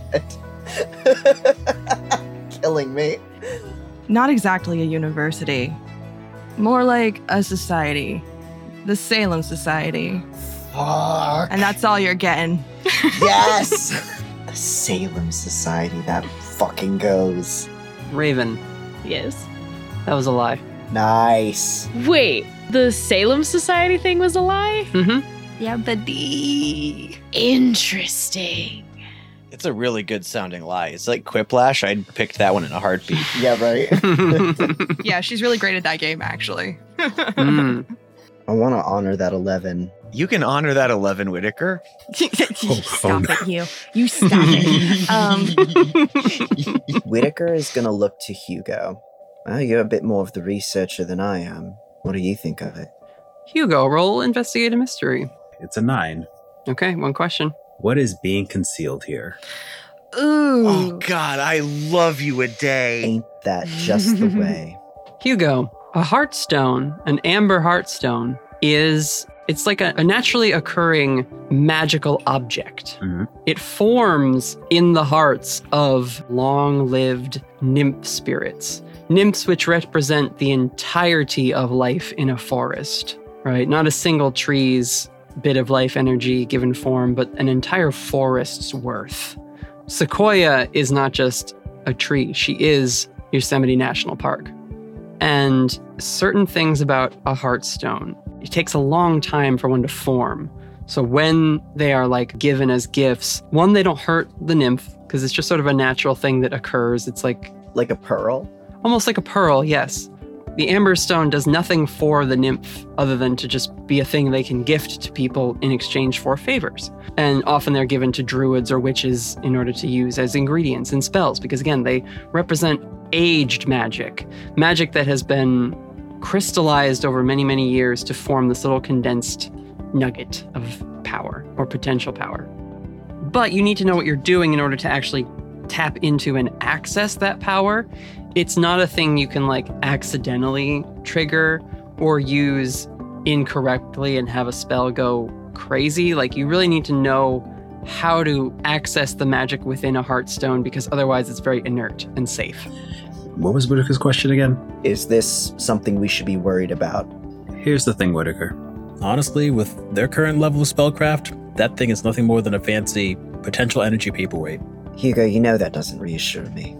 As they're having this discussion, can Val just start slowly strolling away? Yes, please. Yes, please start strolling away. Damien, do you want to find them before they get too far? Yep. Yeah, Val, we're out in the middle of the woods. I don't know how far back of a walk you have, especially because you probably don't want to use magic to expedite that process.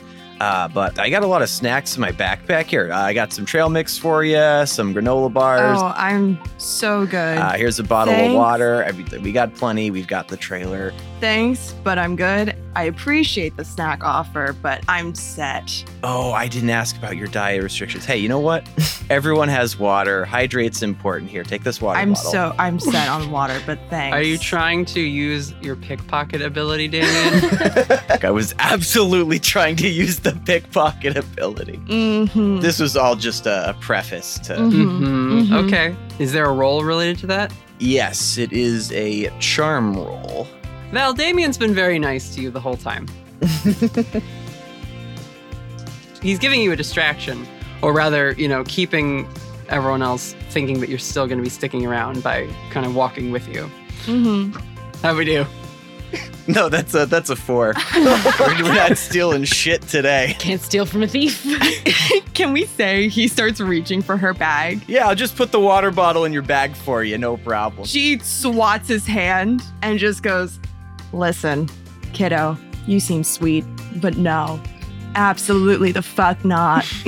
I love how as soon as the fight's over, it's like, oh, I'm the suave person who's got the reins on everything, as if you weren't just backfiring Listen, shit 3 minutes ago. Listen, magic is not her element, all right? All right.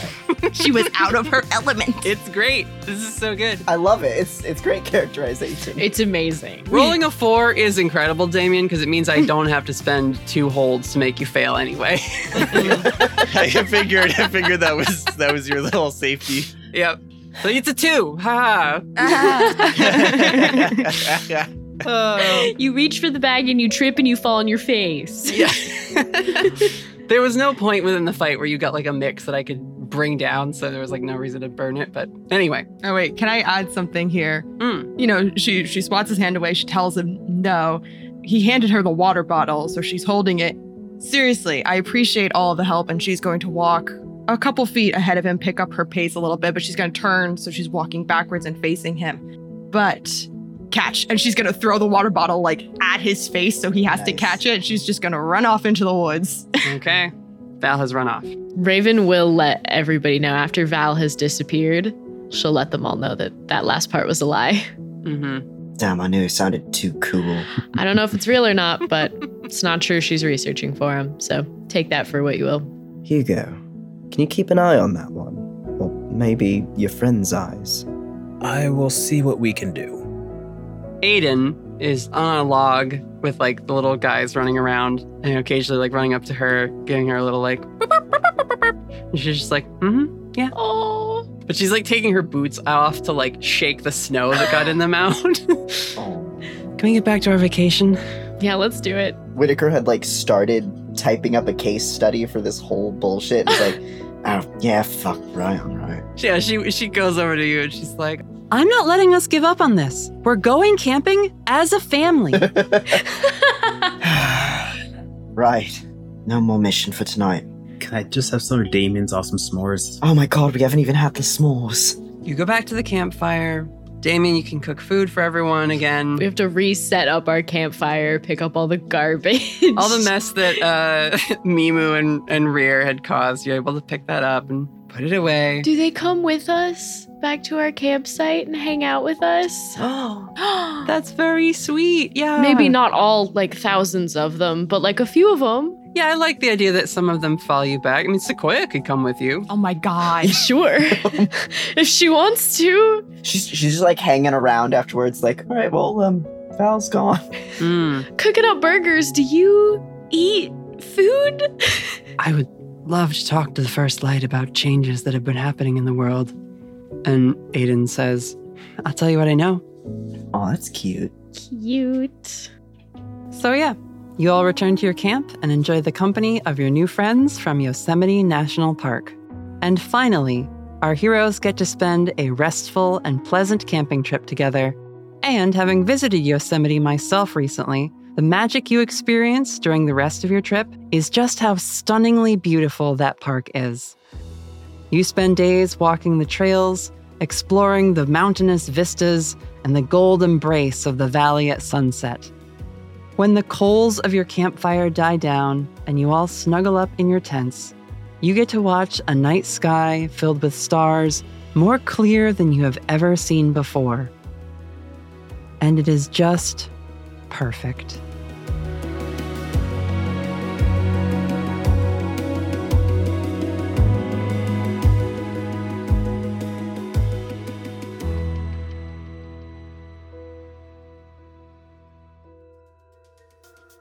We rewind our view briefly, and we see Val leaving the campgrounds, driving away in a small, lightly packed sedan. And you get a phone call. I'm gonna say she has a flip phone. It's probably a burner, but she will flip it open and answer. Talk to me. Our view goes into a split screen, and we see a feminine silhouette in a long coat speaking on the other end of this call. We don't see her face, but we hear, "How did it go? Did you get it?" It's finally done. Took a bit of extra effort. There were unexpected complications, and I ran into a bunch of weirdos. Like who? Eastie agents. On vacation. I didn't know those people took time off. Hold that thought. The client wants to ask you about them. Okay. Put him on. We see a more masculine figure, again backlit, hiding his face. But we realize now that the backlighting is coming from an enormous tank of water. Fuck. Yes. Miss Valentine, do you recall which Eastie agents you happened to cross on this very expensive secret assignment? No one worth worrying about. As far as I know, they met a completely different person. And as she says this, she actually pulls off the blonde wig she's been wearing and shakes out her messy, wavy brown hair. I'll be the judge of what do and don't be worth worrying about. But I'll chalk up that bit of lip to you being tired after a difficult assignment. Humor me, Miss Valentine. I'm known to be a curious cephalopod. Of course. Some old British guy, couple of spellcasters, some news suit with sticky fingers that I've never seen on the news, and that angel working for the agency too. Ah. Well, it's a small industry, as they say. Tell me, Miss Valentine, how are my old friends from Rogue Team doing? And we cut to black. Bum, bum, bum. That's my shit. That's my jam. That is my spice. Give me more. That right there, that is the sauce. It's the juice. Oh my god, feed it to me slowly like grapes. We can now officially welcome Ariel Valentine the Crooked to the Storyteller Squad. What's up, bitches? Fuck. The sticky fingers line is so good. That's a great name. Oh, I'm in. She's here to be petty, commit crimes, and cause problems. Yep. Damn, you sure did. She's doing a great job.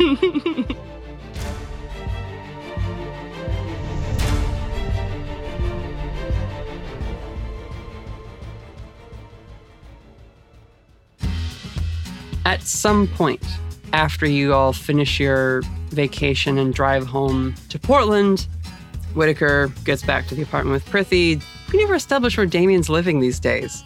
Does Damien live with Raven and Aiden? Oh my god. Yeah, in their cellar, like a little gremlin. So it's been a year. So they definitely tried that out and were like, no. Absolutely not. It was for like 2 weeks. It lasted like a weekend. I could see him living with Prithee and Whitaker, though, honestly. Oh my god. That would be very cute. Damien is like Kramer. He doesn't live with Whitaker and Prithee. That's ridiculous. But he lives right down the hall and has a key, so comes in like all the time. Yes. Yeah. Just lets himself in always. Whitaker got this apartment for him and him alone, but then Prithee started staying over. Now fucking Damien's staying over, and it doesn't end. I'm not running a bed and breakfast.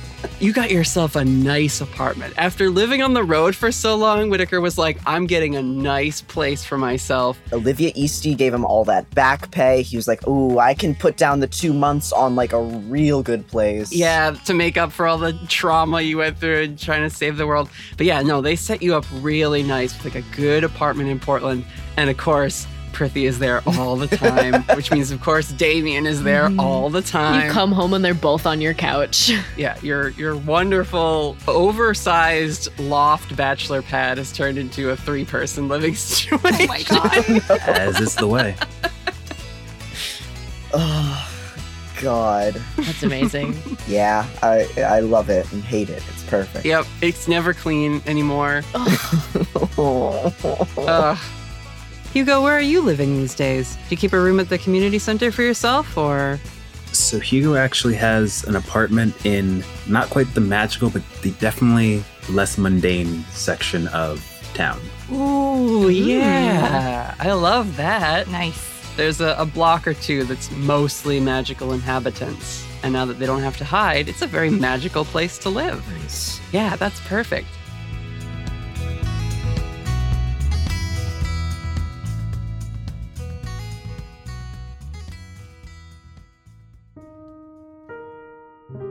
So yeah, we can say that Whitaker drops Hugo off at his place, then heads back to his own with Damien. Raven and Aiden, wherever you get out, you still have a short commute to get back home to Autumn Falls up in Washington.